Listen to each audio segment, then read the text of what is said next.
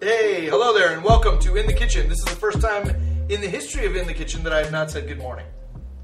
So look at that. For the record, I got it right. I got it right once. Every other time, because we shoot it in the morning, so it's been an ongoing, but I just wanted you to know I did not say that today, and I don't wish it. I don't wish any of you good morning. Otherwise I would have said it. So whatever time you're watching this, I hope you're happy. That's all I'm saying. My name is Darren. I'm one of the shepherds on staff at Fullerton Free.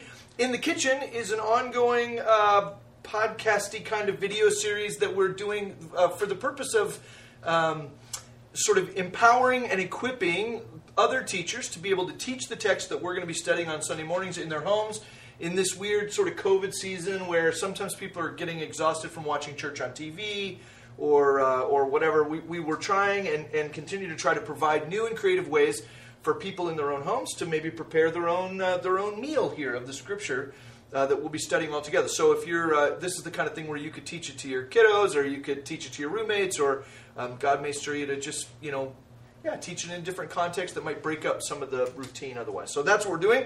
Our guests, the people with me here today on In the Kitchen are Jeff Lilly, who's one of our shepherds on staff, and, Good morning. Doesn't know how to wear his glasses. And Christina Marandola. And Stephanie Tanqueray. Stephanie has not been... Did I say your last name right just now?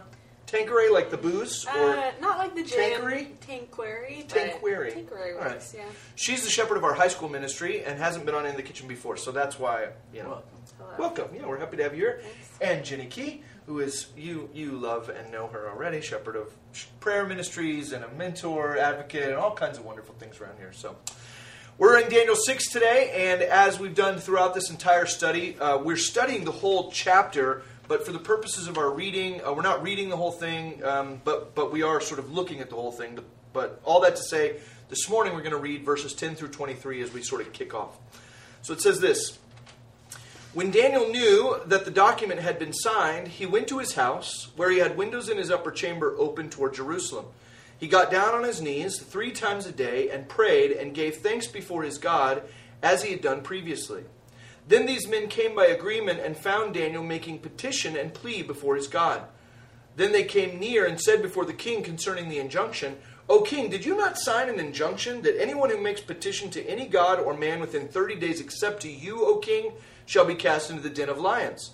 The king answered and said, The thing stands fast according to the law of the Medes and Persians, which cannot be revoked. Then they answered and said before the king, Daniel, who is one of the exiles from Judah, pays no attention to you, O king, or the injunction you have signed, but makes his petition 3 times a day. Then the king, when he heard these words, was much distressed, and set his mind to deliver Daniel. And he labored till the sun went down to rescue him. Then these men came by agreement to the king, and said to the king, Know, O king, that it is a law of the Medes and Persians, that no injunction or ordinance that the king establishes can be changed. Then the king commanded, and Daniel was brought and cast into the den of lions. The king declared to Daniel, May your God, whom you serve continually, deliver you. And a stone was brought and laid on the mouth of the den, and the king sealed it with his own signet and with the signet of his lords, that nothing might be changed concerning Daniel. Then the king went to his palace and spent the night fasting. No diversions were brought to him, and sleep fled from him. Then, at the break of day, the king arose and went in haste to the den of lions. As he came near to the den where Daniel was, he cried out in a tone of anguish. The king declared to Daniel, O Daniel, servant of the living God, has your God, whom you serve continually, been able to deliver you from the lions? Then Daniel said to the king, O king, live forever. My God sent his angel and shut the lions' mouths, and they have not harmed me, because I was found blameless before him. And also before you, O king, I have done no harm. Then the king was exceedingly glad, and commanded that Daniel be taken up out of the den. So Daniel was taken up out of the den, and no kind of harm was found on him, because he had trusted in his God. All right, well, there's obviously a longer section before and after this, and there's tons of great and sort of important things in there. But as we study this together as a church, when I look at the way I want to frame this, I really want to frame it around the idea of this sort of extraordinary character of Daniel. We've talked about this several times.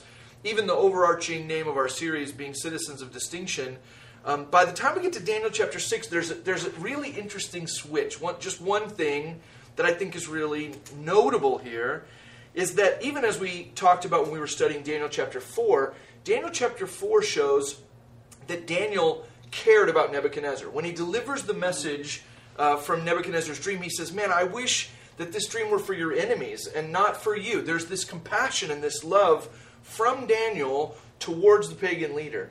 What we see in Daniel chapter 6 is that there is love and compassion from the pagan leader who does not know God, except in the context of someone that Daniel serves continually. There is love and compassion in the heart of Darius, the pagan king, for the prophet of God, which I think is really beautiful and speaks to the overarching trajectory of Daniel's investment, right? So over time, I mean, I love the fact that at the beginning of Daniel chapter 6, when the other politicians are trying to plot against him, so early on in the chapter, they say, Daniel became distinguished above all the other high officials because there was an excellent spirit in him. We've talked before about what that excellent spirit is. That's his connection and submission to God. But these men say in verse 5, these other satraps and officials, they say in verse 5, we shall not find any ground for complaint against this Daniel unless we find it in connection with the law of his God. What a cool testimony. How incredible to live a life of such integrity that when people want to undermine you, right, when they want to try and pull the rug out from underneath you, they look at your life and go, we're not going to find any moral failure. We're not going to find any lack of integrity. We're not going to find any embezzlement. We're not going to find any greed. We're not going to find any treason. The only thing we're going to be able to catch this guy with is that he's incredibly faithful to his God. Like, if we're going to get him, it's going to have to be there. How rad would it be if that's all the world could get us for, right? If when we say, no, Jesus is the Savior of the world and he died on your behalf, and like when we live this testimony, so often the world is able to go, well, we're not going to believe in your Jesus because you're a hypocrite, or because Christian pastors have stolen money from the church, or they slept with their secretaries. Like, there are all kinds of reasons why our witness gets undermined, not because of the evaluation of the facts of who God is, but because our character has pulled the rug out from underneath what we've said long before we said it, I love the fact that they go, if we're going to catch this guy, we're going to have to catch him because of his faithfulness. I want to be that kind of person as well. Once they figure this whole thing out and they create this edict where people aren't allowed to pray to anybody but Darius. Darius obviously isn't thinking about Daniel's habit, but I remember as a kid thinking that Daniel at this point does this act of civil disobedience, that like he hears the law that he's not supposed to pray, and so he's like, you can't tell me what to do, and he goes up into his apartment and he throws open the window shades and he prays anyway so that the people will see him doing this illegal thing. That actually isn't what's revealed in the text. What's revealed in the text is that he just continues to do what he'd always done. He goes upstairs and he prays facing Jerusalem, as was his custom. That also speaks to this consistency. Like, they're able to trap him and have him thrown into the lion's den because his commitment to prayer, or we could say spiritual disciplines, right? His commitment to those things was so consistent, it was trackable. Like, they could go, he's going to pray every day. So that's not going to change. Let's make a law. That's how we get him. There are so many things in this text about the character of Daniel that we've seen sort of reiterated over time. But to me, the most miraculous stuff in this chapter, I mean, I love the fact that the lions don't eat him. That's pretty cool. But to me, the most miraculous stuff in this chapter is the character of Daniel that's had this long-term impact on these pagan leaders to the point where they grieve and they cry over the loss of this man's life, even though they don't share his theology necessarily. So anyway, that's kind of the tract that I'll take when I teach this, is again just looking at that demonstrable faith that builds a place for prophetic engagement, and Daniel's done that so well. So what else? What do you guys see? Or are there things there you want to expand on? Other things you love in this text? Or what are other tools we can offer to our folks at home? I was thinking about in 1 Peter 3, just thinking about the fact that they couldn't pin Daniel for anything other than just being faithful to God. It was making me think of this verse, 1 Peter 3, 14 through 17. But even if you should suffer for righteousness' sake, you will be blessed. Have no fear of them, nor be troubled, but in your hearts honor Christ the Lord as holy, always being prepared to make a defense to anyone who asks you for a reason for the hope that is in you, yet do it with gentleness and respect, having a good conscience, so that when you are slandered, those who revile your good behavior in Christ may be put to shame. For it is better to suffer for doing good, if that should be God's will, than for doing evil. Just thinking about, like, living a testimony like that, and kind of, like, embracing the reality that as a believer, living an integrous life towards Christ will mean suffering in some ways, but that is like a blessed kind of suffering, you know, because God who holds the economy of justice at the end of the day will right that, you know, right. And we can trust him in that, and we can be okay kind of walking through maybe an injustice done to us because of our faith. But if there's, you know, just living a life in a way that people cannot slander you is a high calling. Yeah. Well, yeah, and even the thought of, I mean, Daniel's approach to this whole thing feels so peaceable. There's not a lot of argument. Daniel doesn't, you know, I mean, he kind of looks at it and goes, yeah, you've got me in a pickle here because I'm going to keep praying. And I know the law. It's not that I don't know the law. I know what the law was, but that's not going to change my practice. And so, yeah, you know, I mean, it's very interesting that he just entrusts himself to God.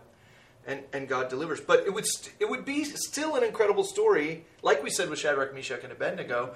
It would still be an incredible story if Daniel got thrown in the lion's den and died. Yeah. Like, that wouldn't change. I mean, it's exponentially cooler that he doesn't, you know? But, yeah.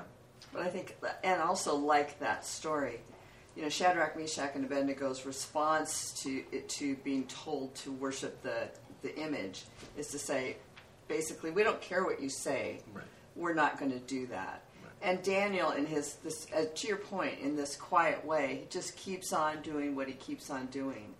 I think couple of the things that are so telling to me about Darius is that he correctly identifies God. You know, it's not like one of the great gods or whatever. I mean, the living God, the idea of that. And I guess I really like the picture of him in travail during the night. Yeah, fasting. Doesn't want to be interrupted. Spirit, yeah, he doesn't want entertainments brought to him. He doesn't want to eat. He's just, you know, so I just think, what was going on in his spirit during that time?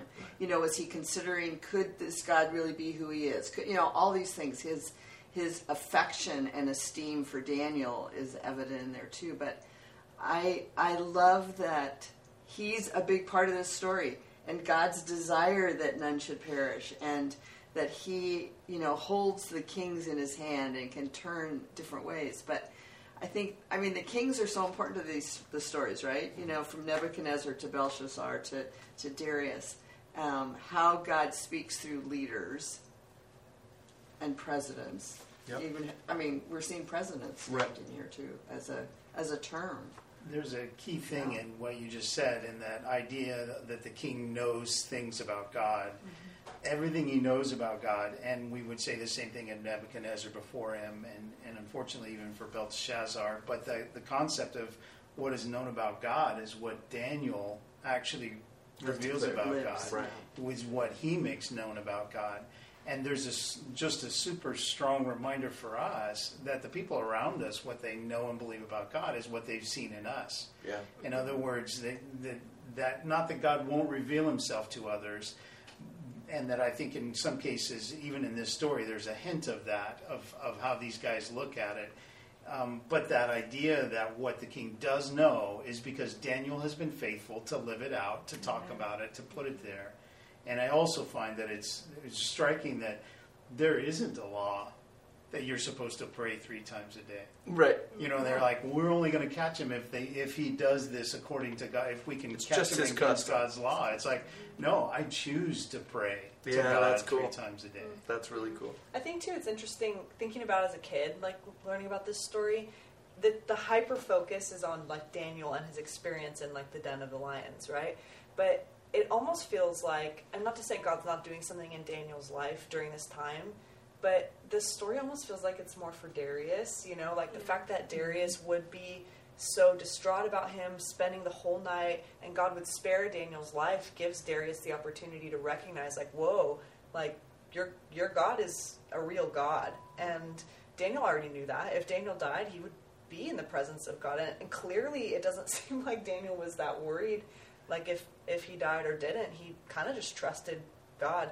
But to think about like our lives too, and God using our lives to reach other people, I feel like that's really clear in this story with Daniel's relationship with Darius and all that Darius goes through. Right. You know, just seeing Daniel get spared gives him the opportunity to recognize God in a new way.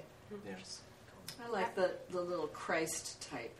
I mean, that he is that there's a stone rolled, you know, to keep him in there, and there's a seal on the stone, and in a sense that Darius is saying, like, come forth. Right. I mean, I'm just wondering even what the picture of that would be. You know, how do they do that? I mean, are there men that are rolling the stone away, standing back from lions? I mean, I just don't know how that all figures later when they're throwing all of the guilty and their wives and their children, which just seems really horrific, right?